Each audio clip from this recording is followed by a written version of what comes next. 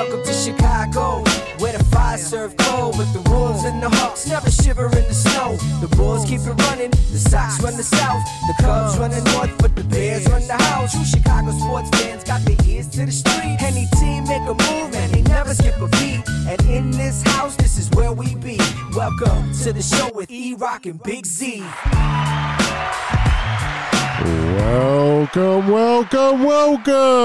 Welcome to Chicago. Coming from the True Chicago Sports Fan Cave, this is the TCSF podcast with E-Rock and Big Z. It sure is. Oh boy, he's back. Episode 95 is brought to you by 606 Media, True Chicago Sports Fans, ACSI, and Grit Clothing Company. Don't forget to go to gritclothingco.com and get your official TCSF podcast t-shirts. Search for keyword True Chicago and use our promo code TrueFan15 for 15% off your entire order. That is TrueFan15. Go and get your official TCSF shirts now. Ahora mismo. Oh boy, look at these bilingual. Yeah. As always, I am Big Z and I'm here with my boy E-Rock. What up, E? What's good, Z? What's up, ladies and gentlemen? Welcome to the show. If you are a first-timer or a long-timer, please remember to hit that subscribe button, that notify button, and go ahead and give us a review on your listening app of choice. You can find us on Facebook at True Chicago Fans. You can follow us on Twitter at True Chi Fans and on IG at True Chicago Sports Fans. And don't forget, you can support the show with the monthly subscription at anchor.fm/True Chicago Sports Fans. Go on over there and click on support and you can subscribe for as low as 99 cents a month. Help us out, keep us going, and let us know that you enjoy the content. And speaking of that, do you like the show? I do. Are you a fan? I am. Then tell your friends and they will tell their friends and we can all be friends and you can help us share what we do, share what we love. We do this because we like doing it, and we do it because hopefully you like hearing it. So that is why we do it. So if you enjoy what you hear, please share it with your friends, your sports fans friends, your movie friends, and people that like to hear weird shit, because we do that too. Z, what's up, brother? How you doing, man? It's been a while. It's been a while. Oh, it's a good song. No, it's been a really good while, man. It's been a busy sports week, as you know this, because I know you are watching as much as I am. Everything but football is being played. I don't count the USGL FWYZ football league. Hey, hold up. That's the reboot of the USFL, and it's actually pretty interesting. They got some really good football being played there, and it's nice to see football this time of year. I'm not agreeing. It's always good to see football. I'm not agreeing. I'm not going to disagree with you there. And it is going to play after the Sox game that we're watching right now. Right now the Sox are up 3-2. So just want to put that in there. But yeah, football is not really played. I don't really count that. I might even count XFL over that USGA. No. Because this is traditional football they're playing. This is legit NFL plays and NFL rules. Yeah, 100%. You got former NFL players, guys that maybe had like a cup of coffee in the NFL and then came back. Guys that never, maybe they went back to college, finished their college and came to NFL. You got former NFL coaches and things like that. So this is a legitimate reboot, and you got some teams out there. Like I think there's one team that has like 3 touchdowns a game and is undefeated still. So they're actually moving them to a bunch of primetime spots. So look, if you are a football fan, if you love football, I haven't been able to watch a ton of it. I've watched a few games, but I mean, again, for those that are thirsty for some NFL action, and this is definitely, like you watch minor league baseball every now and then. Yeah. I mean, it's kind of similar to that. It's not necessarily the feeder system, because that's what college football is, but again, for a football head, this is not like some junkyard nonsense football. This is legit football. So why not make it into like the G League, where you can have it congruent, like going on at the same time? So like, let's say NFL, we know NFL is prime time, Sunday, Monday, Thursday. Why not have these games like on Friday nights? Because the G League is college football. Yeah. What happened, Toast? I think he's on steroids. It's like trying to cover a fucking racehorse. That's how that works. And ladies and gentlemen, you can tell that E has been anxious to get back on the mic. and talk football. He can go off on a tangent at a moment's notice. I just don't want you to talk down. I mean, hold up. You are also a person who watches soccer. Yes. Okay. Not European soccer. Not like Man U. You're watching Chicago Fire. You want to talk about garbage? I'm supporting another Chicago team. That's like me watching the WNBA, right? It's not as good as the NBA, but it's still pretty good. Yeah, it's not. It's not. You just don't like soccer, and that's fine. Nobody likes soccer. Yes. You and two other people. Chicago has the biggest Polish and Mexican communities. Who does not like soccer in those two communities?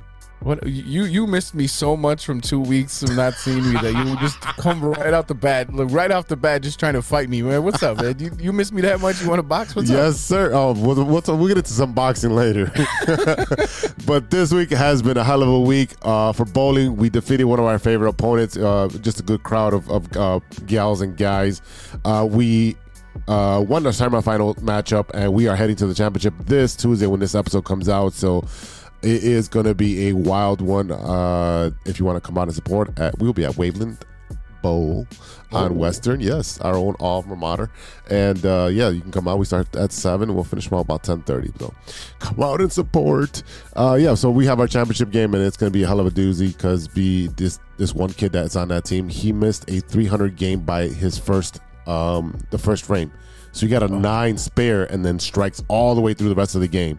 So you missed a 300 game by one throw. So we're playing that team, and so let me ask you real quick: Is it worse? Is that a worse feeling kicking it off and then finishing off with a 300? What would have been a 300 game, or getting to that very last that third throw in your 10th frame? Yeah, Which one's worse? the third throw in a 10th frame. That is the most disappointing thing. Like. Yeah, you've seen people like do the gender reveal and the dude's all distraught when it's pink instead of blue. That's what it looks like when a guy fucks up on the last fucking frame, last ball. Yeah, wow. Definitely, that's what that is. I mean, and then I have Wednesday bowling one that's kicking off well and better, with Louie and everybody. But shout out to our team captain this week for Tuesday. He held it down. I had a good series, but he had a better series, and that's what carried us over. So shout out to our captain Sam. Let's see what else is going on. Your boy ran a race yesterday, bro. And I wasn't from the cops. I can't do that stuff no more. I can't hop fences like that no more. I did my first 8K, which is 5 miles in the. It's been 3 years. It's been 3 years since doing that. Yeah. So, and after surgery, so it's kind of went congruent with the pandemic and the surgery because I was still recovering. So it's the first time I did 30 minutes over my average time. So I usually do 5 miles in about 58 to 59 minutes, and I did it in 90 minutes. And that's because I ran half of it and walked half of it. I caught cramps. And then the first mile and a half, I guess they were trying to resurface the whole street. I forgot what street that is, right next to Montrose Harbor. But the first mile and a half was all like unsurfaced pavement. So it was uneven. It was hard to run because you would catch a groove and you would kind of almost twist your ankle. So after half a mile of running on that, I just walked the rest of that mile. And then after that, I caught my breath and went rolling. So when's the last time you ran? I ran my mouth over the weekend. You ran your mouth and jumped into conclusions. Oh boy! I mean, when we do the parents and coaches softball game for our softball league for the kids. I mean, technically, I have to move my legs faster than running to get to first. It's not. I would. It would probably be a disgrace to people who actually do run to call that running.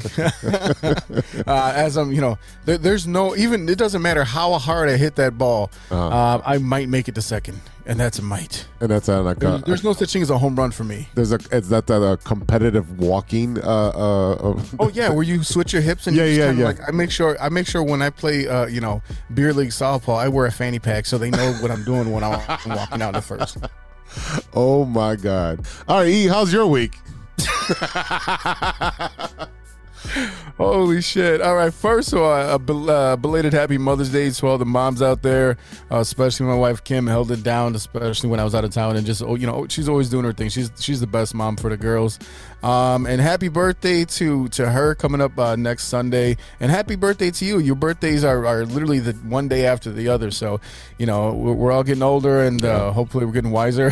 I don't know about that. And the great thing is you guys both have those weekend birthdays coming up. So those are like the best. Those are the best birthdays. I love weekend birthdays. Yeah. Hopefully, I don't even. What are we doing for our? We can talk off here. We'll figure that out later. But look, man, I had that trip last weekend up to Milwaukee for the Midwest Gaming Classic. It was a lot of work, but we managed to sneak in a lot of fun here and there. I did a little record shopping with some of the crew there, of course. I mean, that's how it goes. But, let me give a special shout out to the crew at Marco's Specialties. They run the events, and we kind of support them being the manufacturer, especially my guy Kyle. He's been working on pins for a long time, so he really helped me out when we had a couple of issues with games that needed fixing out on the floor. We managed to, like I said, we went to a couple record stores up there, grabbed the Black Pumas album. I grabbed also the Yasin Gay album, which is basically a Mos Def and Marvin Gaye combo. It was really fucking dope. But yeah, I mean, we had some interesting stuff happen at work because I worked Thursday, Friday, Saturday, Sunday, right? At the show. Go right back to work on Monday. I worked from home on Monday. And then Tuesday, show up, and I was like, there's a lot of water on the floor. Well, it's been raining, right? Yeah. Well, next thing you know, the whole warehouse and the whole office is flooded. No. We had a water main break underground, and we all thought it was just, rainwater. Nope, it was just popping right up, and next thing you know, it's coming into the offices and all that stuff. So, that was a lot of fun, and some of the offices are still a little moist. Oh, boy. Yeah. So the funny thing to come out of this, right? So I go and grab my phone and I find the theme song from Titanic, "My Heart Will Go On" by Celine Dion, right? And I put it on and I press play and I kind of push it to the back there, and all of a sudden I hear the people in the office is like, "Oh my God, where is that coming from?" And everyone's laughing, and the cubicles are kind of cut off, and they do have a little like plexiglass window, and I came up to the window. I was like, "Guys, I'm so cold." Rose, I'm so cold. So yeah, I mean that was the big joke of it. Also, I actually put that the link to that video on Facebook, and then my guy Pablo, who I work with, he took the scene from Rose and Jack when they're on the boat, and they get the arms spread out, and he photoshopped our faces onto that picture. So that's my new background picture on my Facebook profile. So anyone that's wondering, that's the genesis of that right there. But yeah, I mean, look, the crews came in, dried everything out. Everything is back to normal. It was just a weird week at work, man. Just everything that was going on with the rain. We had some new game stuff going on, which clearly I can talk about. So, but yeah, I mean, a lot of work, a lot of cool stuff going on. And literally yesterday was my first break in like 2 weeks, I think. At work, or are you talking about in general? Dude, I, again, worked Thursday, Friday, Saturday, Sunday, Monday, Tuesday, Wednesday, Thursday, Friday, and that's on top of working all of last week. So this is literally, yesterday was my first break in 2 weeks of work because I worked the weekend. And the thing that sucks too is that while I was out of town on that Saturday, we had a softball game, which got rained out. So then on Monday, we had a softball game, which got rained out. Tuesday, decent day outside, or Wednesday. Wednesday was a nice day outside.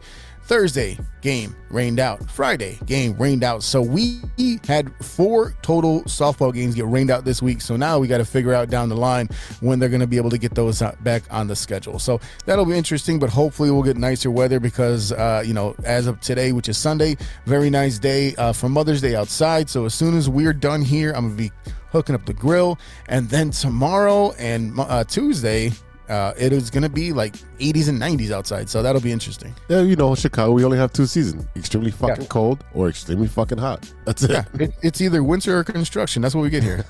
It's always construction season. Yeah, so the weather should be great, and I'm really looking forward to that. But ladies and gentlemen, it is almost summertime, and maybe you need a fresh start. So let me tell you about a great opportunity with our friends over at ACSI.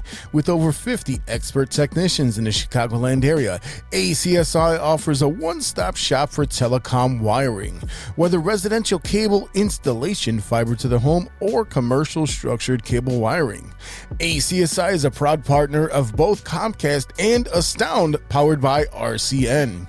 Fans, let me tell you the most impressive thing about ACSI. The ACSI crew did their thing during the COVID-19 pandemic, and ACSI was awarded Hasia's 2020 Contractor of the Year award. The best part is that ACSI is growing bigger and better than ever. ACSI is now hiring for field sales technicians and project managers. Check out acsi.tech. That's acsi.tech and click on careers to apply today. ACSI is an equal opportunity employer. Go get you a job. That's right. This week, we talk about the possibility of Zach LaVine not coming back to the Bulls in the loop. And in the bottom line, we talk about last week's 2-game Crosstown Classic and some more Cubs and Sox baseball. All that plus in the pot and what you looking at. But first, this is the Big Three with Big Z. Thanks, E-Rock. I'm Big Z, and you're not. Now for today's stories. Oh, yeah, I told you we get into some boxing. Mm-hmm. Oh, yeah, my fellow countryman and pretty much grew up as my neighbor. Canelo Alvarez was upset this past Saturday versus Dimitri Bivol, or however you want to say his name, to retain. He retained the light heavyweight title. So Canelo's going up a class, and I understand what you're doing. You're trying to become like, I have Mayweather and have a belt in every class and everything. But Canelo's 5'8". He has a reach of 70 inches. This dude was 6 foot with a reach of like 72 and a half or so. Yeah, it was like he looked very small, and that's going to happen when you're fighting a lightweight, dude. You're not a lightweight. And I don't know if you watched this fight, E, but it looked like Canelo could not do his bread and butter, which is go to the ribs and go to the liver and be able to dominate with his power. In recent years, the fights that we've seen Canelo have, it's been back and forth, a lot of debate on whether he is good, as some people have said that he is in the past. I mean, we look at who is the best boxer right now, pound for pound right now, and I think that's debatable because there's a lot of different fights going on. You got Tyson Fury up there just kind of doing his thing. Deontay Wilder, who just showed that he really doesn't, he's just all flash and not able to kind of get it done when it really counts. But, I think a lot of people in the boxing community have really looked at Canelo to be that guy. And just in combat sports in general, because what I watched last night, I watched UFC, and I watched UFC because I was able to get the stream working on the UFC, and I couldn't get the stream working for the boxing, so gotcha. It kept cutting in and out for me. But yeah, I mean, when you're looking at combat sports, I think we both agree right now that UFC is on the king right now. They're the king, in the room or whatever you want to say it. But I mean, a lot of the boxing world is really counting on a guy like Canelo to be that guy, to be the superstar, because the guy that he fought. I mean, I'm not following boxing that closely, but I mean, who's really paying attention to this guy unless you're in the boxing world? Yeah, I had no idea who he was, and I really wasn't. I was overlooking this fight. I was like, okay, what's the fight for September? Because Dimitri Bivol, all I found out that he's a Russian boxer, and he did not have a blemish on his face. His left arm was severely bruised. That's what Canelo, going for the body. He's blocking it with his arms. So I don't think that dude's gonna be able to use his left hand for about a month, because it had an immense amount of bruising. But what really bothered me, and it wasn't Canelo losing, and I knew he was outclassed and outweighed and all that stuff like that. But what bothered me was that the three judges had the scorecard of 115 to 113. Canelo won 2, maybe 3 rounds of that one fight. So that might be the champion's advantage. You're the promoter. You're the owner of the channel. You brought all the boxes to box, and Yeah. So that might be the 2-round boxers champion's advantage that Canelo had, but there's no way he had that many rounds. Again, he looked outclassed and outmanned, and the kid didn't even look like he had a scratch on his face, man. I mean, I think that's what that's showing you is that Canelo needs to stay in his weight class, right? Yeah. I mean, stop trying to jump around. Why? I just don't understand why people can't just. If you're very good at what you do, be good at that. Yeah. If you're going to be dominant in your weight class, be dominant in your weight class. See how long you can ride that wave. You know what I mean? At some point, no one's going to want to fight you. You could just beat everyone's ass, and that's their fault. Hey, you want to be the champ, you got to beat the champ, and that's how it goes. So, I mean, that's exactly what he was trying to do in this case, but it didn't quite work out for him. Let me ask you a question though. Did you get a chance to watch any of this UFC?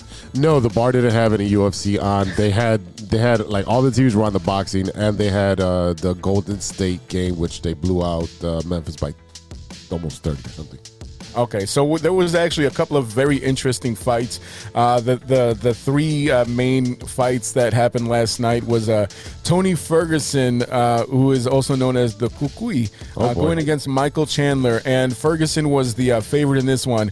But I'm pretty sure I shared the picture with you, the moment where Tony Ferguson got completely knocked out with a kick to the face. Chandler came out after the fight and says, I knew that it was going to be hard to get body shots on him, but he does keep his arms open. So when you saw the base, like the palm of his foot, for lack of a better term, come up and catch Tony Ferguson on the chin, you see his whole soul just leave his body. Because I think of Friday. Like, Smokey! Just got knocked the fuck out! Dude, like I'm not kidding you. You see his jaw go up and the rest of his body go down. Like it was like gravity just fighting his whole soul right there. And he was out. I mean, he was out. And Chandler was so surprised. I mean, this dude's literally doing backflips off the top of the octagon. So that was a hell of a fight. And then you had for the women's strawweight title, you had Thug Rose from Milwaukee, who fights out of Denver against Carla Esparza, who actually beat Thug Rose. I'm not even going to try to say her last name. It's Namajunas. I guess that's not too bad. So Carla Esparza actually won the strawweight title in her very first and Rose's very first fight a few years ago. It was probably, I think they said, the longest stretch between UFC championships, because this was literally the most boring fucking fight of all time. It went all the way to the end. The first 2 rounds was just them like literally walking around in circles, just looking at each other, pretending like they wanted to fight. It was terrible. It was just a really, really bad fight. And it was a really bad look for Rose because she rose to the top. She has been very dominant. She's out there, came to the ring screaming, I'm the best. I'm the best. And Carla Esparza came out stone-faced. She's known as a grappler, as a wrestler. She will literally do like this flying thing, almost looking like Rey Mysterio. She'll grab you, tackle you, and just fucking wrestle you to the ground and hold you down there. And this went all 5 rounds, all 25 minutes, boring as hell. I mean, like I had to go and get a coffee in the middle of this fight because this was garbage.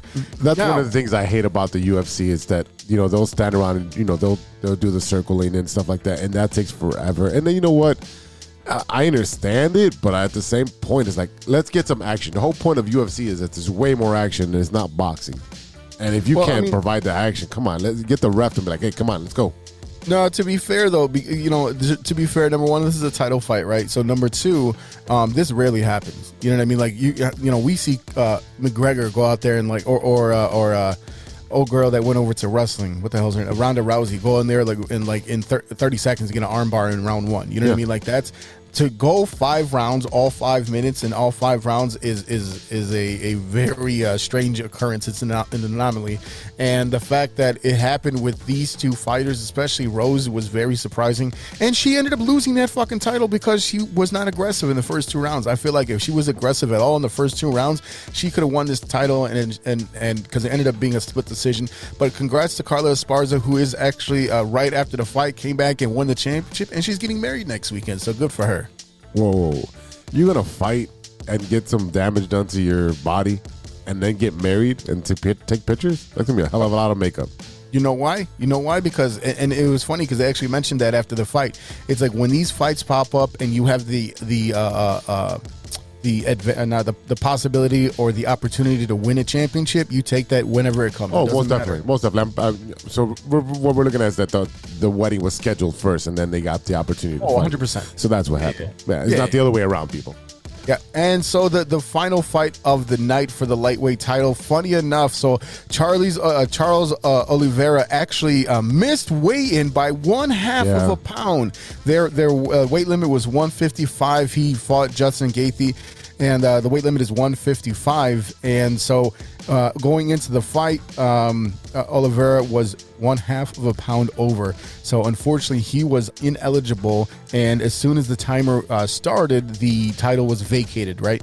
So Justin Gaethje would have been the only one that could have actually won the title in this fight. Well, guess what? He definitely did not, because Charles Oliveira got on top of him. He got there and he gave him the chokehold and just choked the shit out of him. And the Justin Gaethje ended up tapping out. So right after the fight, Oliveira jumped over the octagon, found Dana White. He grabbed him, and they're head to head, right?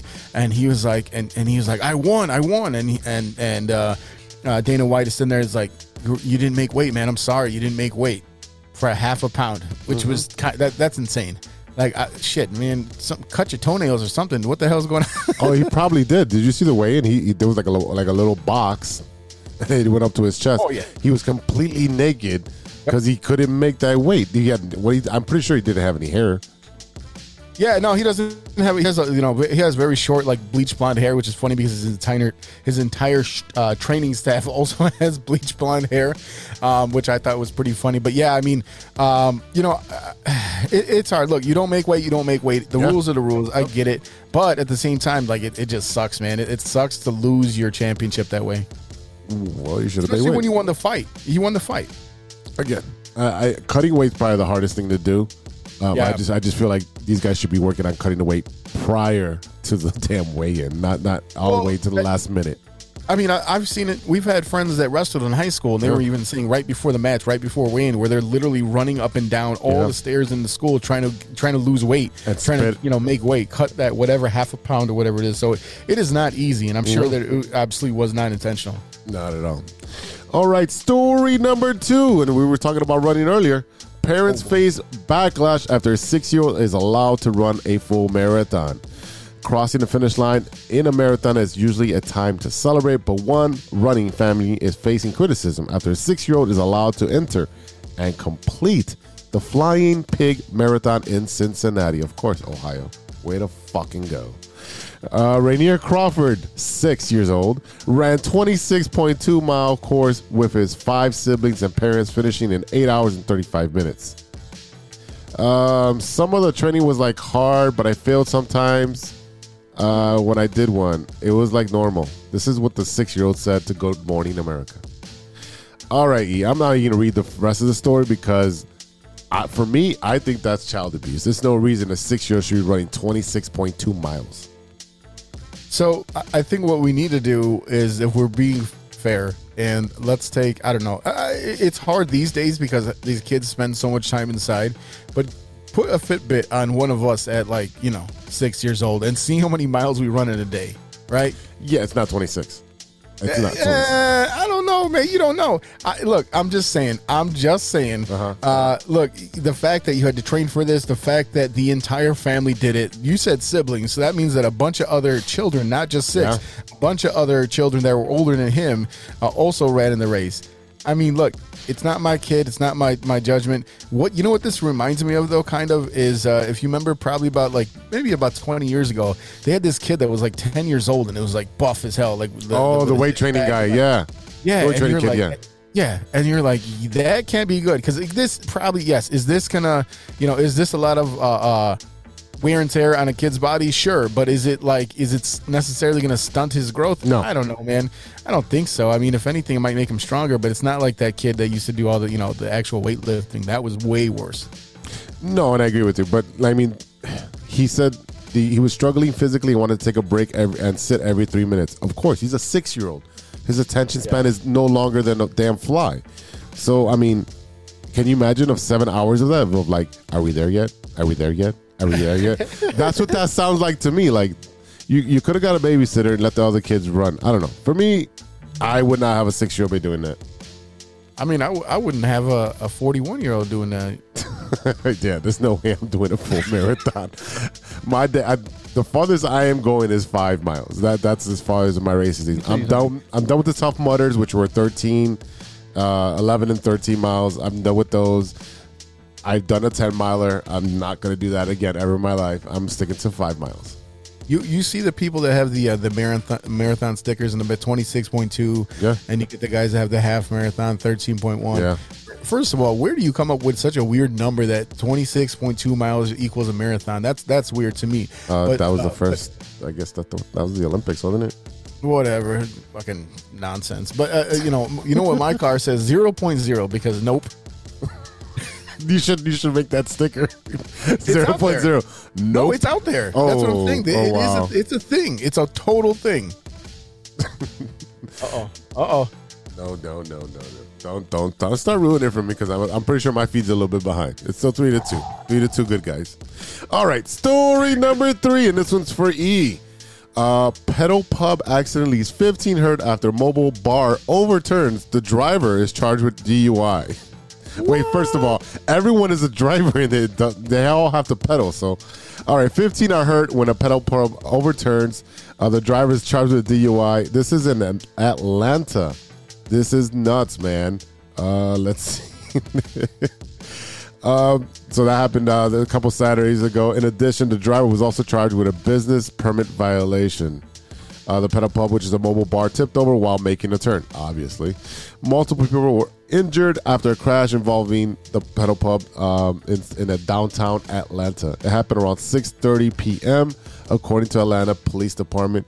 It was trying to make a turn, and apparently it was going too fast, and it tipped over.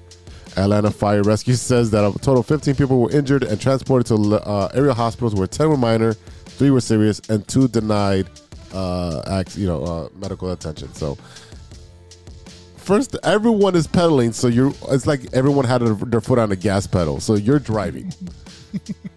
And you're giggling like a 6-year-old girl. Yeah, everyone should have been charged with a DUI. First of all, let me explain something to you. If I'm on that thing, I'm not pedaling for shit. No, I'm not. No. I'm not doing. Why? No, man. I'm not doing your work for you. Fuck that. I mean, that dude's not going to be able to move 15 people. Hell no. Hey, too bad. Too bad I pay for this shit. I'm not paying you to ride what is a tandem bicycle with 15 people? Yeah, what the hell kind of shit is that? Yeah, I don't know. Hell no.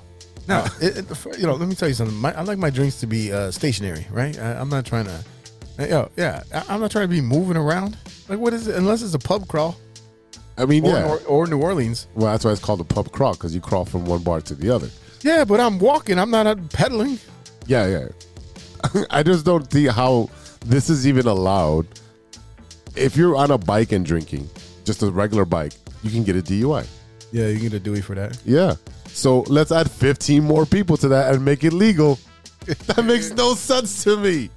Oh man! Hey, look, we can't all have the common sense of one big Z. Boy, I mean, that's right. Some of us just lack the intelligence to have coherent thoughts.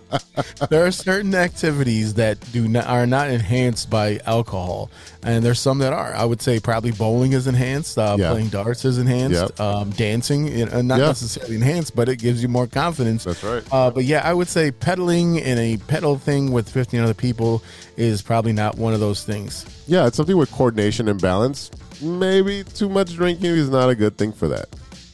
So speaking of weird things that people did with their body, I am going to let everyone in a little secret here. We're going to get some making the sausage moment right here. Whoa. So typically what I do is find weird-ass stories for us to talk about in this segment, and I throw it up to you, and I'm like, all right, what are we going to do here? Oh, no. And unfortunately, with fights that went on last night, one of our stories got bumped, but this one is too fucking good to let go. So I got to tell everyone about this one. All right. So you ready? Oh, I know exactly what story you're talking about. All right. Oh, boy.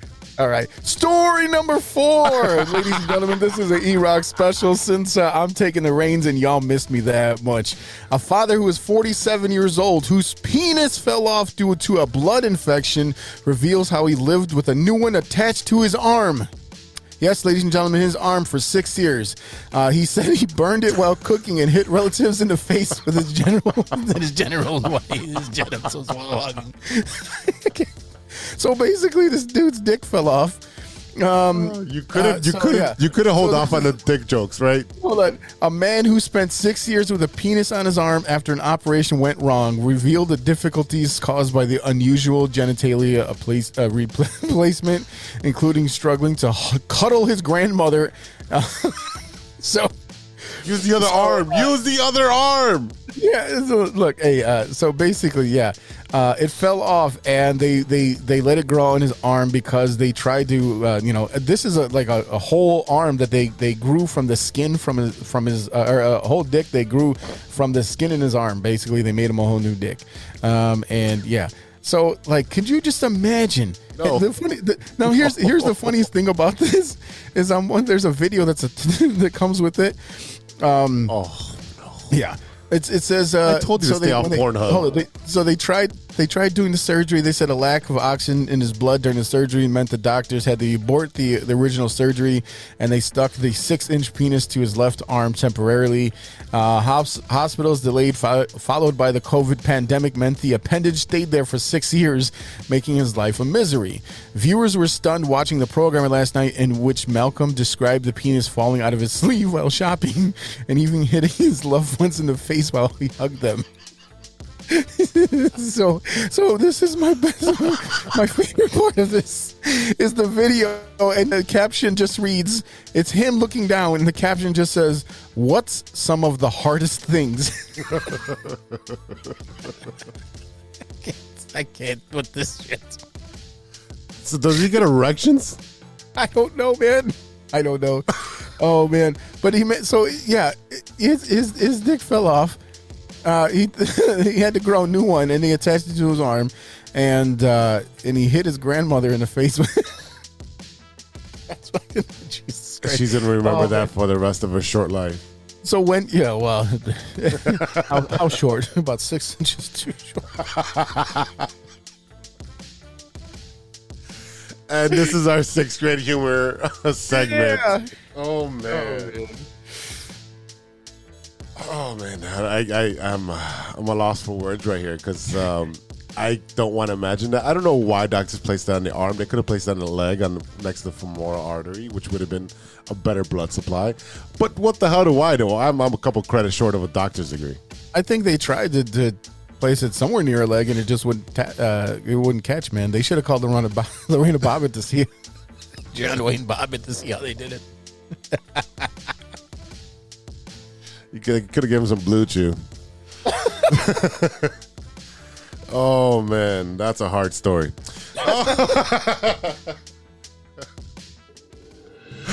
All right, people. I'm Big Z, and that's been news to me. We'll be right back after a word from our sponsor.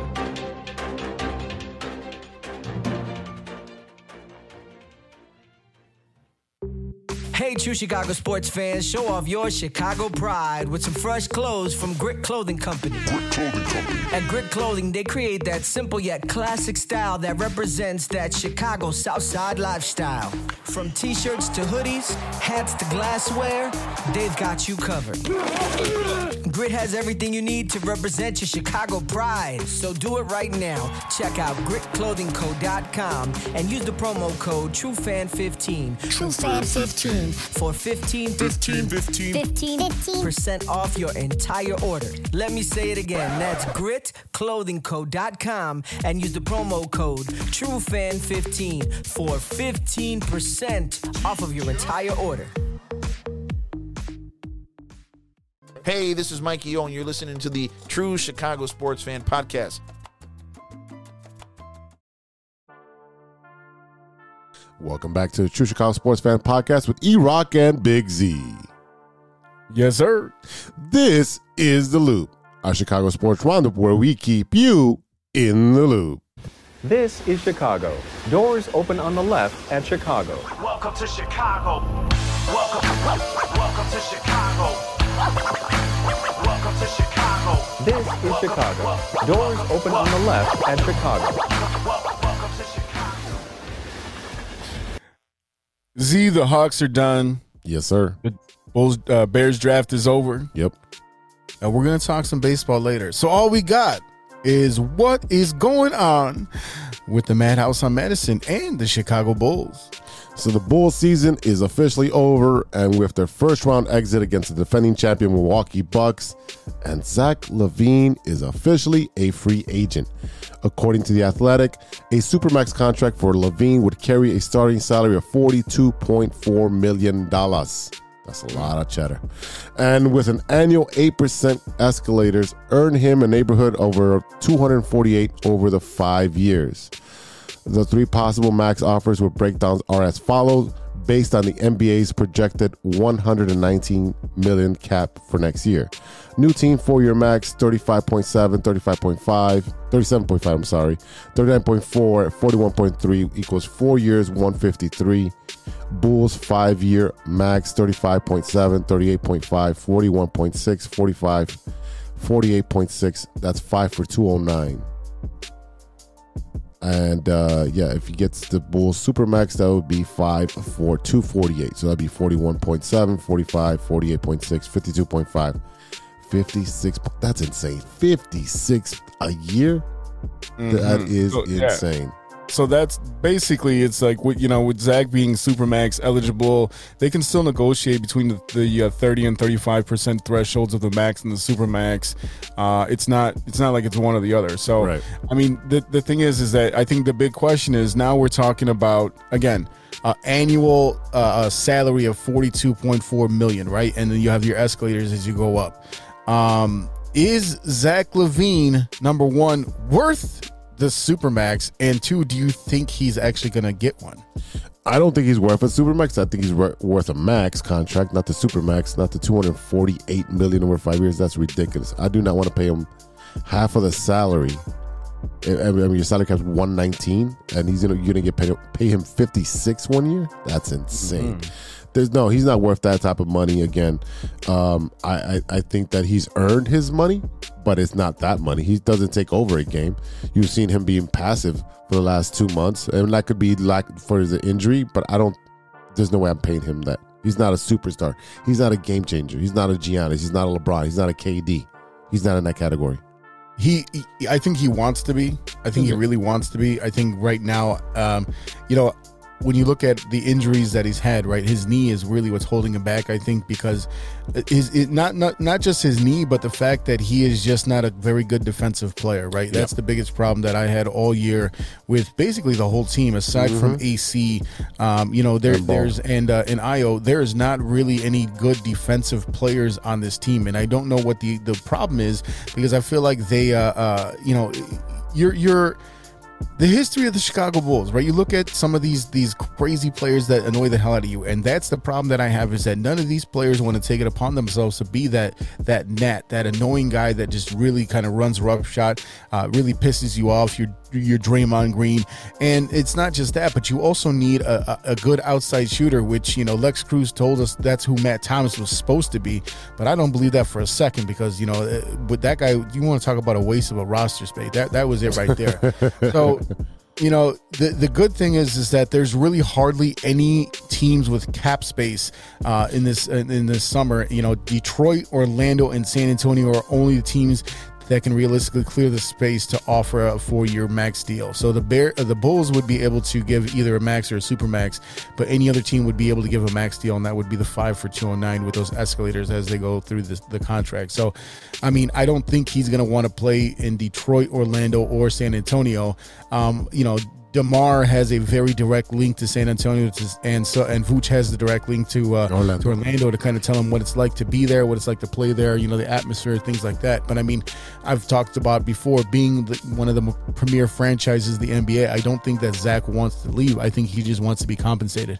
There were rumors out there, and again, they were just rumors that he might want to join LeBron in LA. I don't see that happening, because I still think that Zach has room to grow. I think he's been developing year after year, and I think he just wants to be able to have a team on his own. It's a good and a bad thing that he has DeRozan, that came over this year, because on the good side, you have someone that you can also rely on if you need the scoring. But my problem with Zach is a lot of times you see him in the background standing around, and I actually saw a lot of the same from Luka Doncic in this series that he's been playing. And I wish they were more aggressive. It's a little frustrating. I think we're just used to the basketball that we saw played in the 90s. I agree with you. There's a lot of standing around, and that's the issue, that they're just standing around. So then you can isolate on one player, because most of the time you guys they dribble for 15 seconds, and then you have 9 seconds to create a play. So you don't have these guys moving around. Every time you pass the ball, you should be cutting to the basket and creating in the lane for that offensive player who now has the ball to follow you through. And then you also have your give and goes, which they do a little bit of that. They don't do a lot of pop, drive and pop. They don't do a lot of that. They usually pass it back to the 3-point line. And I'm more of, I know that's being old school, but if I'm right at the basket, there's no reason to pass it to the 3-point line. It depends on the defensive scheme that's been playing against you. Right? No, I mean, if I'm already driving to the hole and I have a lane. But I mean, if you're if you happen to be under the basket, I mean, and if you, sometimes that's the thing, is that if you're too close, it's going to be hard to get that shot up. So, a couple of players came out and talked to Casey Johnson from NBC Sports, and DeRozan came out and said, if everybody can get healthy and come back, I don't see why we couldn't run it back. And Vucci Man, our boy Nikola Vucevic, he says, I don't see any reason or anything that's going to happen for us to panic and take the group apart. So it sounds like these two guys who the Bulls were really kind of counting on to be part of their big three, barring Lonzo Ball getting injured. I mean, these are two guys from UCLA who played together, who know each other very well and want this team to stay together. So there have been a little bit of rumors out there about Donovan Mitchell and Rudy Gobert kind of not getting along, and possibly one of them not wanting to play with the other. And again, these are all just rumors. I'm pretty sure Rudy came out and says, this is kind of nonsense, but we've seen that over the years they can't get over the hump, and especially in that really tough West, it's possible they might want to break them up. I would love to have someone like Rudy Gobert over here. I've talked about it before. It would take a nice chunk to be able to get him over to the Bulls, but I think he's definitely what the Bulls need to compete with not just the East but also the West, because you're going to need someone big enough that can defend some of these guys, especially Giannis, things like that. So that's the biggest concern that I have. Do I think Zach deserves a supermax? No, I would say he deserves a max, but I wouldn't give him that crazy deal where 1 year he's making over $50 million. That's insane. Again, that's 5 years from where their contract would be now. So we don't even know what the salaries would be around that time. But I mean, like these contracts are just kind of getting pretty ridiculous at this point. They are, and for me, what the Bulls are missing are two things. We're missing consistent shooters from the outside. We don't have that. Kobe White's very streaky. Io can do a little bit of it, but not a lot of it. And then after that, there's a huge fall off. There's no one that can consistently shoot the three. And then you're missing toughness. There's no tough MFer that can knock somebody down and be like, nope, you ain't doing that. You're not going to mess with DeMar or Zach. You're not going to mess with my players because I'll knock you the hell out. You don't have your JaVale McGee. You don't have I know we had Tristan Thompson, but I really... Daniel Tice. Yeah, you need a Daniel Tice. Yeah, you need an enforcer. And it's very similar to hockey, where you need to have one of those tough guys out there to let everybody know you ain't going to mess with us. So, I mean, that's what they're missing. Toughness and outside shooting. One guy I'd like to see come over and give a chance to is maybe Victor Oladipo, because he was on a trajectory to be just like one of the best players in the league, and then he had an injury when he bet on himself, and he hasn't really kind of rose to the top. But I think next year, as he continues to get more and more healthy, that he's definitely a player that you could plug in and feel good about him being out there and know what he's capable of. So that he could be able to really kind of bring you back to where you thought he was going to be when he was with the Pacers. Yeah, where does he play? Is it Miami? Yeah, he's in Miami right now. Yeah. And so he's playing, but he's just not, he's not the old Victor Oladipo. Yeah, I mean, they're going to have to address the power forward and the center for backup positions, and then you're going to have to address the the point guard and smart and shooting guard for the bench. I mean, Derrick Rose is a free agent, so why not have him run the second team? That'd be a great way to run the second team. Well, that's what we talked about with Lex Cruz. If you haven't heard that episode, go back and listen to that one from a couple of shows ago. But yeah, we definitely talked about that with Lex Cruz. And I'd be at this point, I'd be for bringing Derrick Rose back and seeing what he can do. I'd definitely take him over Kobe White. All right, fans, we'll be right back with the bottom line after a quick word from our sponsors. This is Chicago. Doors open on the left at Chicago. Hey, true Chicago sports fans, show off your Chicago pride with some fresh clothes from Grit Clothing Company. At Grit Clothing, they create that simple yet classic style that represents that Chicago Southside lifestyle. From t-shirts to hoodies, hats to glassware, they've got you covered. Grit has everything you need to represent your Chicago pride, so do it right now. Check out gritclothingco.com and use the promo code TrueFan15. TrueFan15. For 15% off your entire order. Let me say it again. That's gritclothingco.com and use the promo code TrueFan15 for 15% off of your entire order.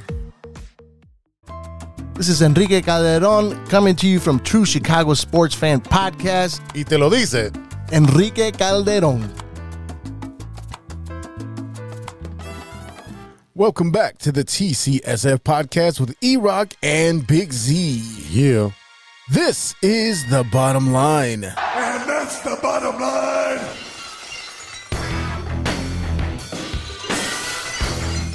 In this segment, we discuss the biggest Chicago sports topic of the week, and this week it is the Cubs and Sox and the Crosstown Classic. What were your impressions, Z? Look, man, why the hell was the Crosstown Classic? First of all, we played 2 at Wrigley that they just did, and then they played 2 at Sox Park at the G-Spot, and then that's the whole thing. What happened to 3-game, 4-game series? First of all, that was bullshit.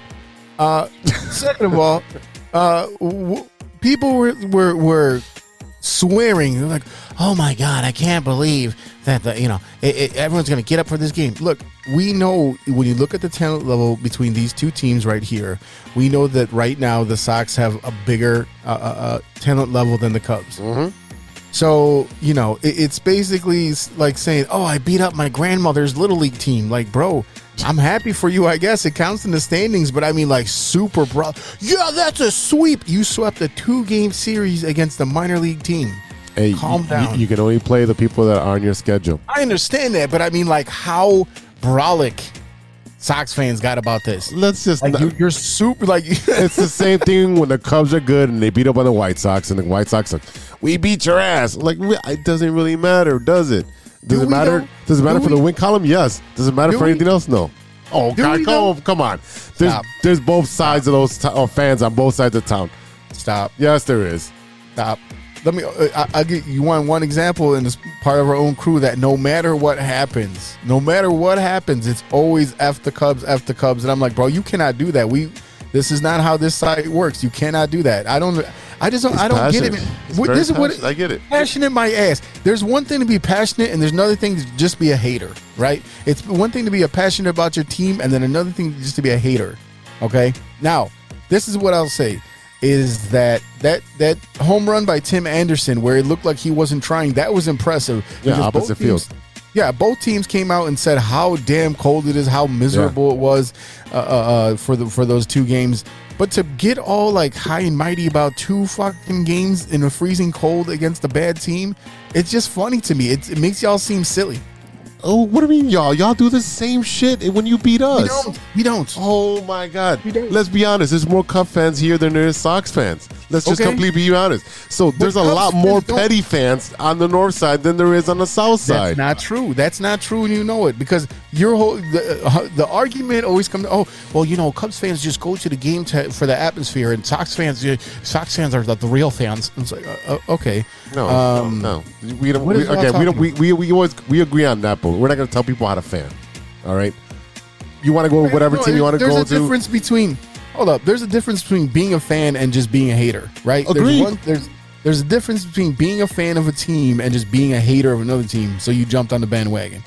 Yeah, I agree with you. You know what I mean? That's the silly shit to me. So I mean, we already knew what the Cubs were doing. I mean, since that 2-game that massive 2-game sweep by the Chicago White Sox.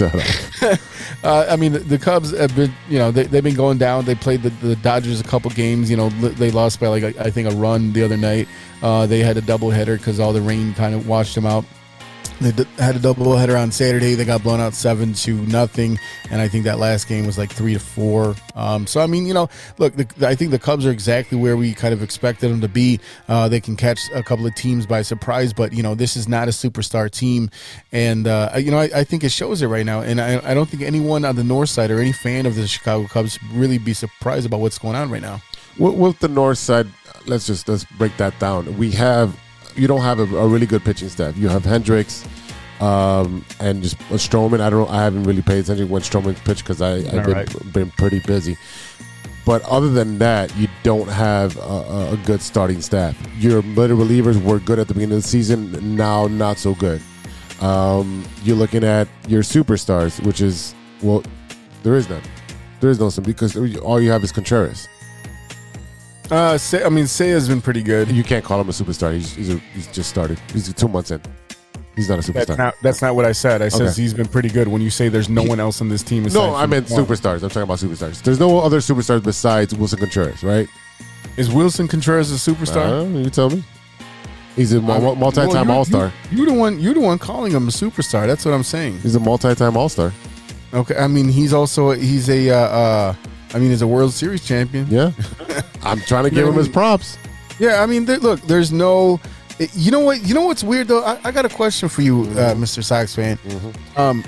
What is wrong with Nick Madrigal, man? Because I feel like he has doesn't really have a good control over his body. Like, he overruns things, and like he gets confused a lot, and then the ball goes up in the air, and he kind of like searches around like a lost dog. He is not good defensively. It's weird. He is so bad. I mean, for being a small person next to the floor, you should be defensively good. And apparently he's not. And he's a contact hitter, and I think he's hitting maybe 2-0 something right now. He's really struggling. So I would say send him down. I would say give him an assignment. You still have a couple of those options for him. Who are going to play second? You have a bunch of kids down there that should be coming up soon. Well, okay, but you're telling me that send a guy that's in the majors down to the minors and bringing up a guy who's in the minors up to the majors who's not ready, clearly. What because otherwise would they to lose? Huh? What do you have to lose? So, okay, then if you have nothing to lose, then what's the point of sending him down in the first place? I mean, you traded for him, right? Yeah. I mean, he is a little tiny guy. I mean, he's 5'8". But maybe you want to give him some easy at bats to get some easier pitching to get his confidence back up. Yeah, whatever. I mean, that's your guy now. You can have him. Well, I mean, look. Yeah, I never watched him. I didn't really, I never really watched him. That's probably why it was so easy for the White Sox to let him go. I mean, the White Sox fans were upset about the whole trade too, and I was like, let him go. You're not giving up, Ozzie Smith.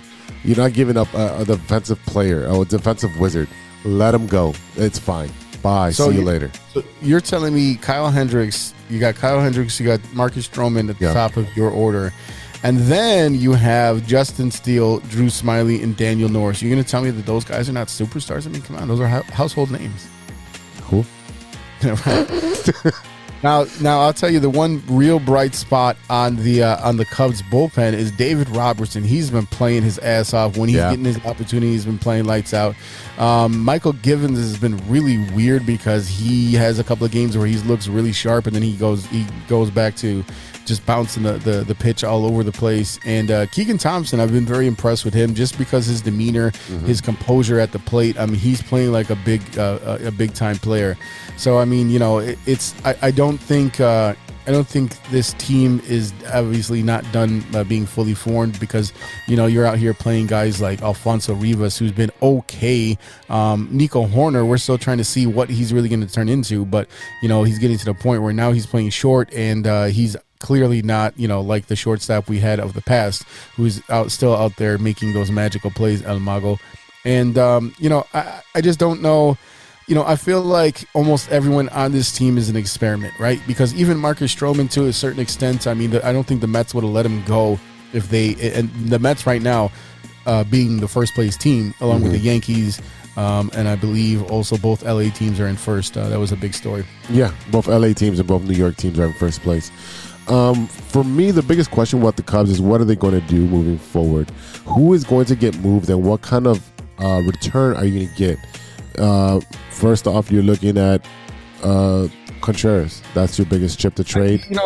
Here's the thing, and you keep mentioning him, and I just don't. I don't see why that would be a good idea. I just don't. I don't, because again, you need someone to anchor your team, right? You're talking about a guy with fire, with passion. Who doesn't. It doesn't matter if the team is good or the team is bad. He wants to win. He wants to beat your ass every game. I think the guy that could really bring you back a decent little package would probably be David Robertson. Just the way that he's been pitching. Yes. I think about the way that the Cubs were originally able to acquire like Jake Arrieta, right? The players they gave up for him were just like projects that they picked up from other teams. I think they also brought back Pedro Strop in that deal. So I mean, like there are players that they can ship off. It just depends on how they play. Even someone like Marcus Stroman is definitely a trade candidate going on. And so we'll see what happens with them. But I don't want to jump the gun and it's like, oh well, we have to get something. Like, find a way, work it out. Willie wants to be here, right? He's proven that he was a Cub. He's not. What do you do? Fucking turn to Yan Gomes? Come on. No, but what you're looking at is like, how can I maximize my return? And you haven't re-signed him. Well, I mean, I think that goes both ways, right? I'm pretty sure they've at least offered him a contract because they did the same thing with Baez, with Rizzo and Bryant, and they all turned it down. Right. So they offered something. He said, no, that's too low. I want to play here, but that's not the contract I want to play for. So at some point, something's going to give. And if you've seen the trend, the Cubs are not going to budge on their contract negotiations.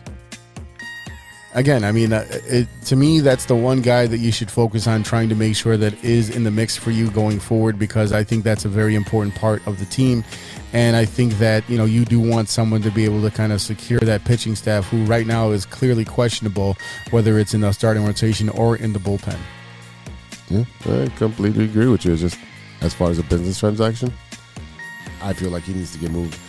I think that you keep talking about the business side, and that's the problem that I have with baseball, is because it's not just about business, right? It's not just about business, because you have a bunch of players. You literally traded away every player that Cubs fans loved when for the 2016, right?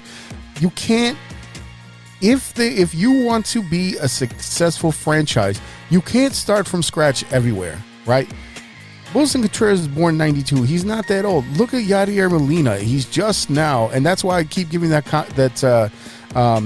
comparison, right? Because you look at a guy like Molina, who held down the Cardinals, who was their backbone for years and years and years and years, and you can't. We saw what happened with Rizzo, his back issues, right? Mm-hmm. We saw what happened with Javi, where yes, fantastic defensively, but just could not really get it going at the bat the way we thought he would. Then he got hit with the whole thing, well, I can't read my iPad, so on and so forth. And then Bryant came out Rookie of the Year, right? Minor League Player of the Year, Rookie of the Year, MVP, World Series champion, and he never quite was able to repeat that success, right?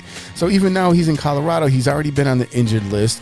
Rizzo is playing lights out, but he's also in New York. But he also did that here, but only for like a month at a time, right? He had a month stretch. So I mean, it's. You're looking at who is left on this team. Hayward is just here. He's just an anomaly. He's not going anywhere. They got to deal with his contract. Seiya Suzuki has cooled off quite a bit. Nico Horner's been back and forth. Patrick Wisdom finally started to pick it up a little bit. But again, Wisdom is, 31, 32 years old. Frank the Tank is 31, 32 years old. So you're going to have to start bringing up guys eventually. And I think this is the thing that doesn't make sense to me. Every team needs young players and veterans, right? Yep. Mm-hmm. So if you're going to sit there and you're going to trade Wilson Contreras and bring back more prospects, when these guys get to the majors, what are you going to have to do? You're going to have to trade for some fucking veterans, or keep the one guy The one guy that sees every play from behind the plate and shore up and have a leader for your team. I understand your point of view. I understand him saying, hey, this is your cement, this is your battery, this is your building block with the catcher. I understand that. But at this point, you need talent on your team, and you don't have any talent. I'm even looking at your AAA team. They have it racked up in the minors with all these guys that they're waiting to come up. So, but that's my point. It's not just about loving your player. You will need a veteran. You will need a veteran to lead the young guys. What are you gonna have a whole team of 20-year-olds? That's stupid. That doesn't make any sense. Wisdom is what, a second-year player at 31? Frank the Tank is a second-year player at 30?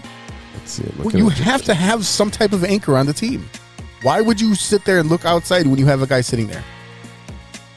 No, I see your point, but as a business transaction, I'm moving him. It doesn't make sense. But so then explain to me, I don't understand who else you're going to replace him with. Not just at the catcher position. But you're not going to win this year or next year. You're not going to win these fucking years. Okay, Yadier Molina's like fucking 40. They've rebooted 3 times. They've won championships in that thing. You need someone who is stable. You need at least one veteran. Okay, so how are you going to reboot your team? How are you going to increase the value of your team with bringing players in if you don't make trades? Didn't they just do that by dropping the 3 most popular players on the fucking Cubs? Didn't they just bring in 6 fucking players, 7 players? Didn't they just do that? You gonna tell me Robertson wouldn't bring in a player? No, he would. You would bring in a couple players. Yeah, definitely. So what do you think? What do you think the Bulls? What do you think the Cubs are going to get for Wilson Contreras? Tell me. I'd like to hear that. I don't know what the trade market is because it's still early. I'm saying, what can you get from him? You're gonna get high-end AAA players. Somebody who's gonna be ready in a couple years. So then again, in 2 years, you have a whole fucking team full of 22-year-olds. You're still gonna have a whole team of 22-year-olds anyways. So might as well put a catcher that's 22 in there. That makes no sense. That's like me telling my 12-year-old team, "Nah, you're good. Go out there." Oh, what should we do, coach? Nah, you're cool. Go ahead. I understand what you're saying. It doesn't make sense. It doesn't make baseball sense at all. I understand. Well, it maximize this. That it doesn't make any fucking sense. If you're not going to win, it makes sense. It's not basketball where it is a one-on-one where it's an individual sport for a lot of the game, right? You do need a team, but it's individual sport. It's not football where you know what I mean? Like even in football, it's the same thing. You need some type of veteran leadership. You see what happened when you have a team full of young guys. You need that veteran to say, "Hey, buck up. This is how you do this." You need some type of leadership. There's no leadership with a bunch of kids. It doesn't make any sense. It doesn't make any sense. I'm sorry.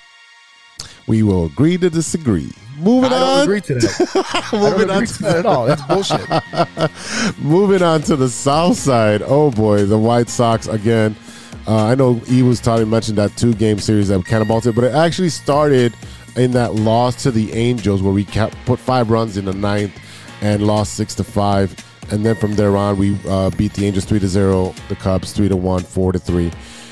But the most impressive wins have been come as of late against the Red Sox, winning 4-2 in the first game, 3-1 the second game, and 3-2 today, Sunday, that we're recording. Funny enough, Keuchel, who's been horrible, who I want DFA'd, actually pitched a pretty decent game today.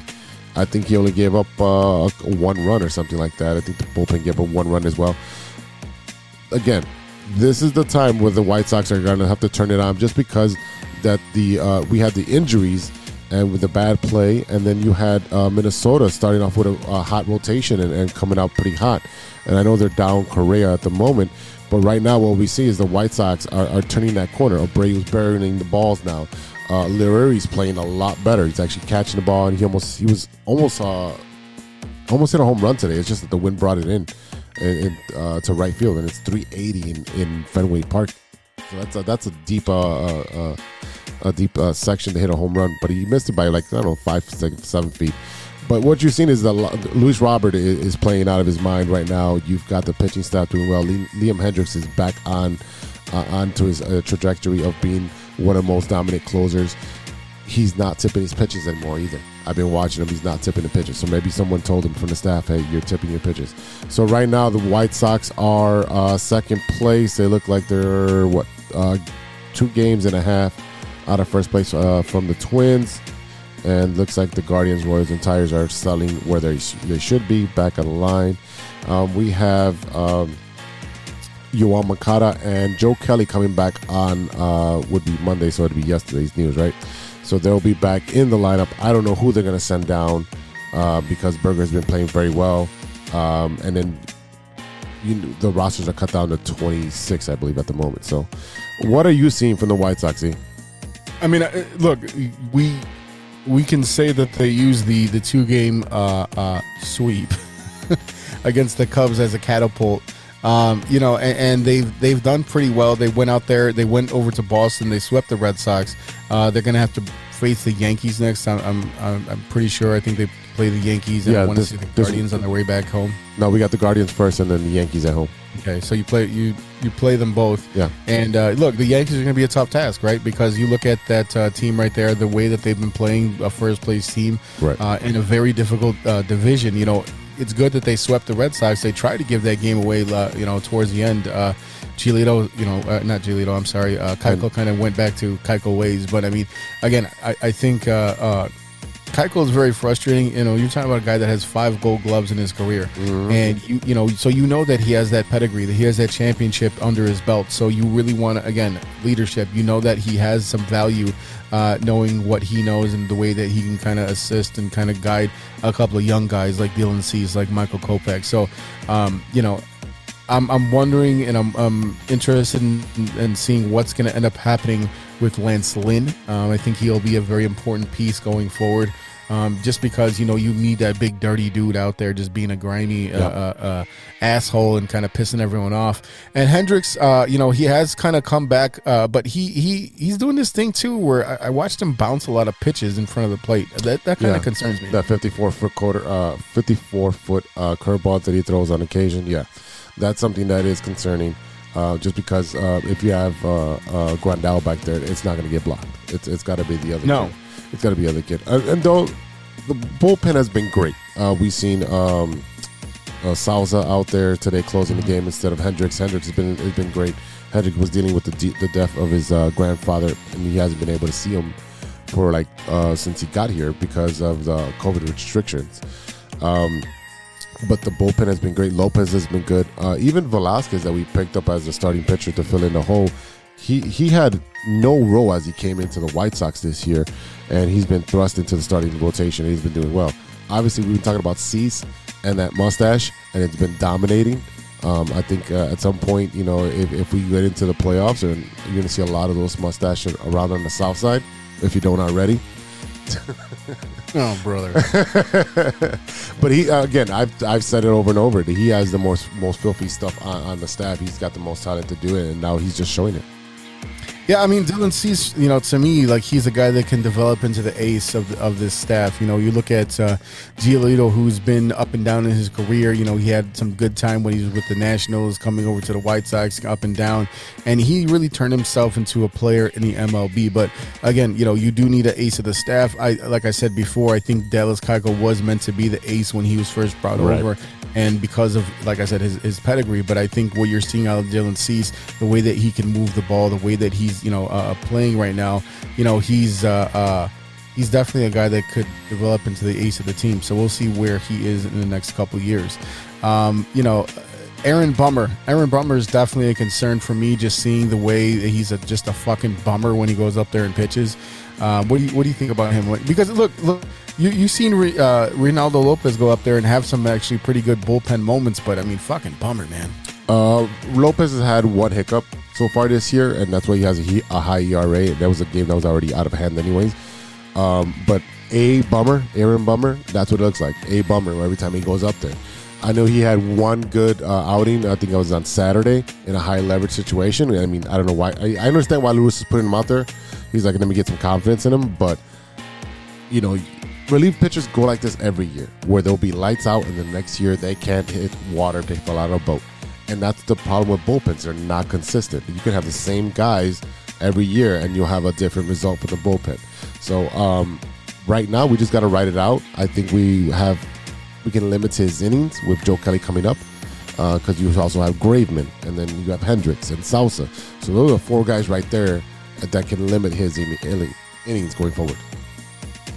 Yeah, I mean, I think when we see Joe Kelly come back, again, they have a nice mix of all these players, guys that have been very good players on other teams, and it's interesting to see how they're gonna, use them in different spots, because with a guy like Cross Rocket not being able to come back, Joe Kelly is gonna be another guy that can get under your craw. He's a very much a White Sox style player, just like Josh Harrison, and Kendall Graveman. I mean, Kendall Graveman, a guy that's not necessarily known, but he was good a couple years ago in Seattle.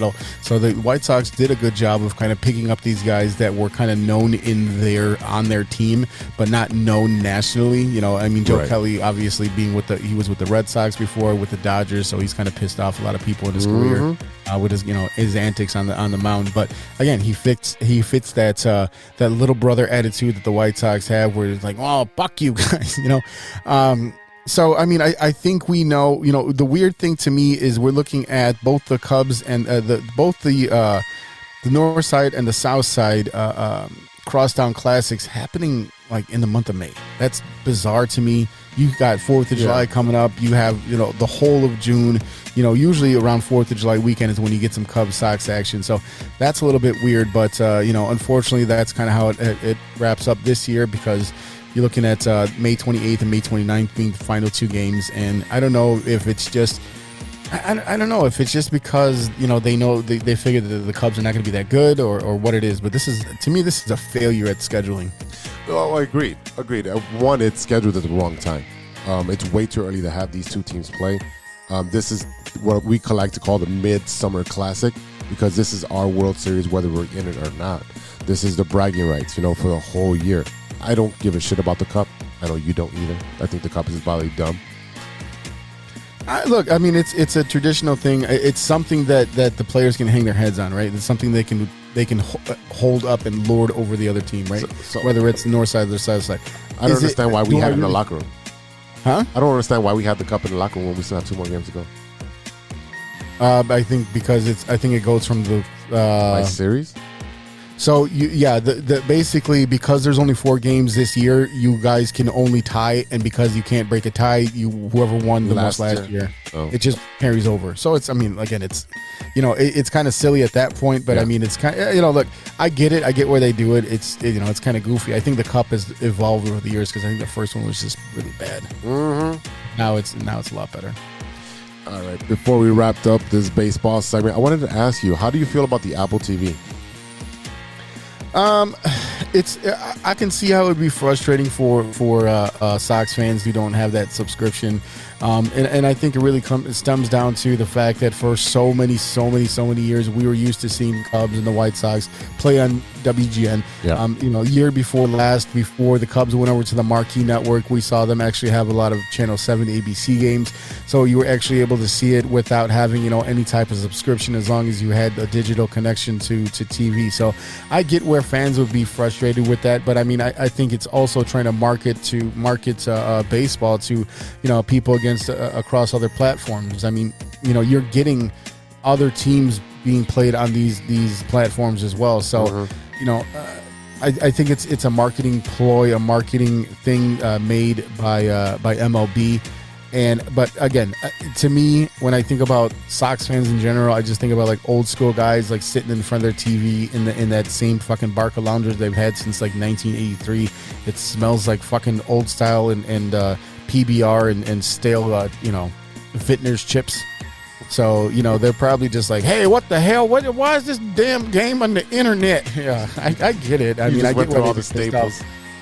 But you're also trying to draw in new fans. You're trying to bring in new interest and maybe new fans never even signed up for cable in the first place. I understand that, and I know a lot of people are frustrated. I mean, I have Apple TV, so I'm like not worried about it.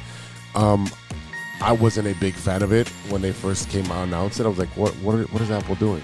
But the presentation has been phenomenal. The cameras that they have and the sound quality has been second to none. They're using those super HD cameras to film everything.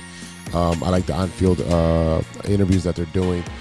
Not fond of the broadcasting they have going there, but you got to start off at the bottom. You're not going to get Joe Buck and so forth.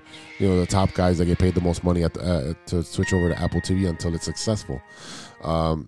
But other than that, I really don't have an issue with it. I've only watched the White Sox game on there just because I'm not going to watch any other games at the moment. If the Cubs should be on there, I think next week for a late game. So I don't know. Are you going to watch it? Yeah, I mean, I'll watch it if I have access to it. I'm pretty sure I can just Your wife plug has it in access.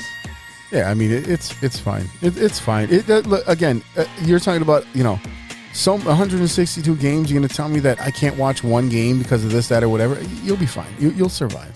But look, I think what we've discovered today is that we know where both teams are going, and one thing that I said about the Cubs versus the Sox, and they were like how Sox fans were so celebratory of it. I'm like, how embarrassing would it have been for you to lose? I mean, is that, you know what I mean, against that team? Is that what you're celebrating? Like it was just but it's so you look at it, if you kind of reflect of like, the 2016 Cubs are like, you lost a game to the White Sox and they weren't good. I mean, it's neither here or there. Again, it's always like the crosstown matchup and shit talking. So that's all it really is, because these games don't really matter until they play each other in the World Series, and that's not going to happen for a while. Here's the thing: until either team wins another championship, I'll say everybody sucks. Just you prove to me that you can win, and then I won't say you suck. And that, for me, is the bottom line. And that's the bottom line.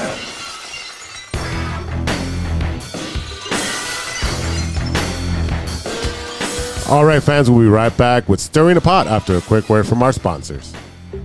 Hey, true Chicago sports fans, show off your Chicago pride with some fresh clothes from Grit Clothing Company. At Grit Clothing, they create that simple yet classic style that represents that Chicago Southside lifestyle. From t-shirts to hoodies, hats to glassware, they've got you covered.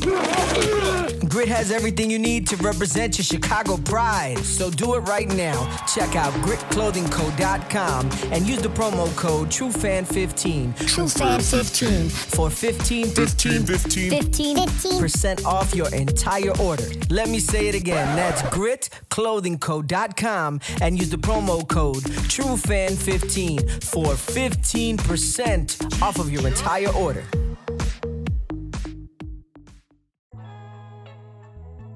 Welcome back to the True Chicago Sports Fan Podcast with E-Rock and Big Z. Oh, yeah. It's that time again, brother. Uh-oh. You know what time it is. Oh, boy. It's time for Stirring the Pot. All right, brother. I have scoured the interweb, and I found something that you can't say no to. I just know you will not say no to. So I'm gonna put all my marbles in this basket and say, you cannot say no to this. So here it goes. This is an appetizer at a restaurant that was just photographed on Instagram, and I got to find this restaurant and go to it and try this out. But I know you're not going to say no. So yay or nay to this, and I'm going to share it on the screen so you can see it. Oh, I mean, come on, bro. So I know everybody can't see the screen because we're audio right now. So the caption says, would you try these loaded jerk chicken tater tots? And it's a picture of a basket of tater tots with jerk chicken on top of it and mango salsa on top. Yeah, I mean, it looks like there might be some cheese. It looks like there definitely is some cheese in there. Oh yeah, there's some cheese in there. Yeah, I mean, come on, bro. Like, this is a cheat mode right here, right? This is a cheat code. Look, you put fucking anything, on top of tater tots. I'm eating that shit. I mean, even if I gotta eat through it to get to the tater tots, I'm going for it. You know it. This is a cheat. This is not even fair. This is a softball. This is literally a softball. This is a Mother's Day special right here. That's what I'm saying. I mean, literally, I saw this. I'm like, oh, this is perfect for him. I'm gonna find this place. It's called Mimi's Tacos. It's in the city somewhere. I'm gonna find this, and I'm hopefully they're open on Sunday mornings early.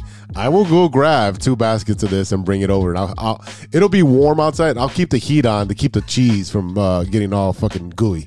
Hey man, you think that's gonna stop me? No, it's not. That's not gonna stop me, bro. It's not gonna stop me.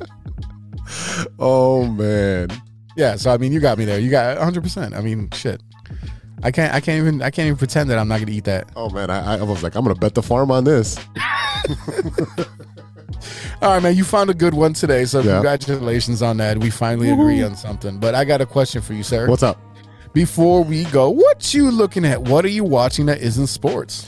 I have been watching Better Call Saul, whatever's on Netflix at the moment. I'm not even sure if that's the current season. I think I know it's ending, but Better Call Saul, at this point, what I'm watching, it is intertwining with a lot of the Breaking Bad characters. So a lot of Pollos Hermanos and the Salamangas and all these players that make up Breaking Bad.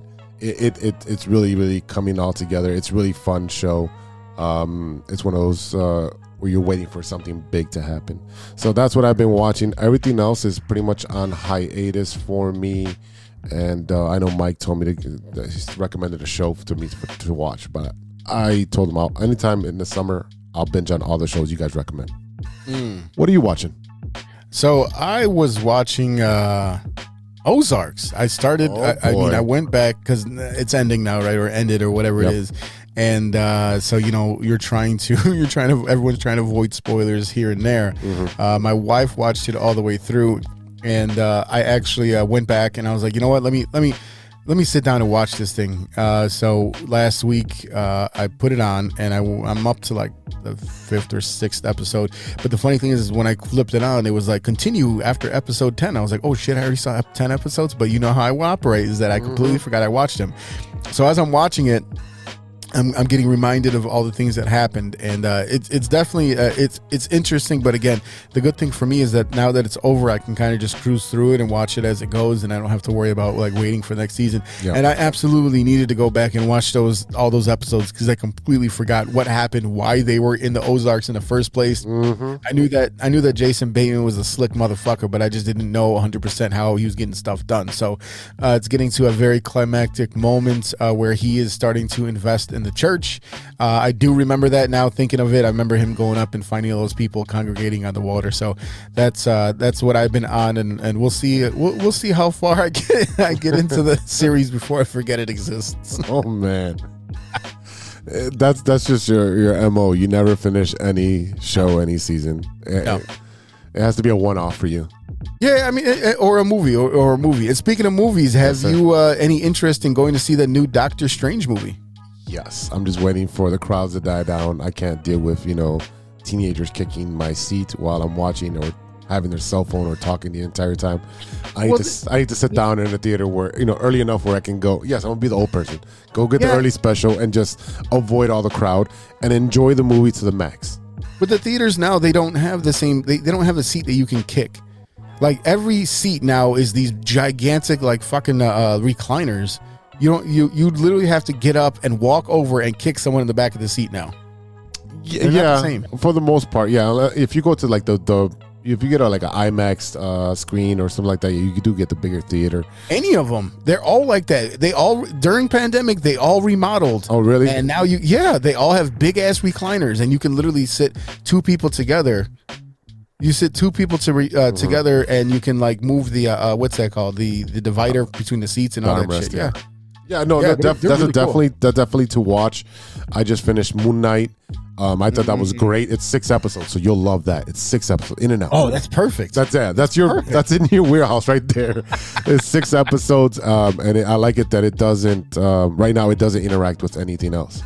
So you don't have to know about anything else. So it's its own separate entity, and it's really good because it's based on a lot of history, of Egyptian history and so forth, about the pharaohs and so forth. So that's a good one to watch as well. Definitely I got to go see the multiverse, Doctor Strange and Multiverse, and I'm excited to see that. And I heard a very familiar face sound like a certain actor who also played Jean-Luc Picard and. Professor X. I heard that shit. I was like, I know exactly who that is. We're talking about multiverses. Are we finally tying it together? Ooh, I'm excited. Star Trek. Take my daughter at some point. Oh, I've been watching Picard. You know about that one? Yeah, I know about it. Doesn't mean I watched it. No, I know you're not gonna watch it, but it's actually pretty good. It's actually really good stories. I think I finished it. The last episode was this past Friday. So, and then have you watched Ptolemy Gray yet? Jeez, no, that's another one. That's a short series. You know I didn't. You had time. No, when? During these rainouts. During these rainouts. What rainouts? Okay. You understand that I was working constantly. I'm never not working. It's insane. Yeah. Kids and wife and spending time with everyone and trying. I that's one thing is just trying to spend more time with them, because next thing you know, they're, you see my older daughter's looking me dead in my eye, and pretty soon the younger one will be too. So I got to take advantage of that family time while I can, because it'll be over soon enough, man. Yeah, I hear you on that. So a couple of shout outs I want to give. Number one, I want to give a shout out to my niece Kelsey, whose birthday is today. And so happy birthday, kiddo. And also today is the anniversary of my hip surgery, to the anniversary of my hip replacement. And as well, our boy Jay Soto, he had knee surgery the same day, the same year. I want to say it was 2018. 2018 sounds right to me, so we're gonna say that's what year it was. But yeah, we on the same exact day we had our surgery, and I'm still walking, and so is he. So good for us, man. It's a hell of a journey, and it is definitely feels weird to have that piece of metal in my hip every once in a while. But yeah, we made it. We made it. That's awesome. I completely understand what you guys have gone through. Me going through a hip surgery as well. So, hey, as long as you can be 95%, that's a win right there compared to the pain that we used to be in. I'll take 70. That's because you like the 70s era. Yeah. But ladies and gentlemen, once again, happy Mother's Day to all the moms out there. Happy birthday to my wife upcoming, and to Big Z as well. So I will acknowledge you as you request. Acknowledge and I mean, to be fair, I make a big deal out of birthdays. Their birthdays are important. The people out there do not celebrate their birthday. You're super weird to me, because I think of it this way.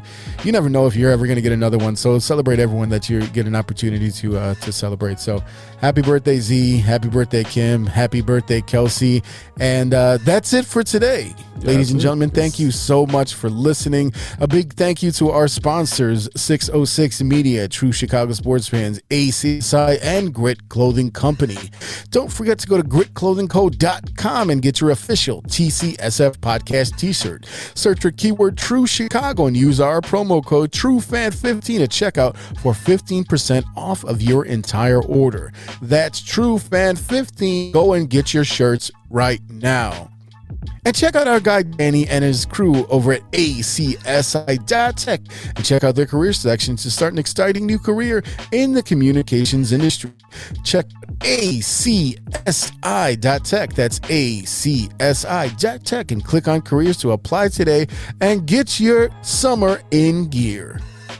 Don't forget to check out the Shy Native Radio podcast, now available on all major platforms. Mike Logic, Ideal, and Throw MC talk about sports, movies, and all types of ill shit. And don't forget to check out their Shy Native Radio nights, performing all over the place. They just got back from Canada not that long ago. They're out there doing their thing, so shout out to them. And check them out when you can. Shout out to Ronesh, Panic, Series Beats, and Custom Made for the beats we played on today's show.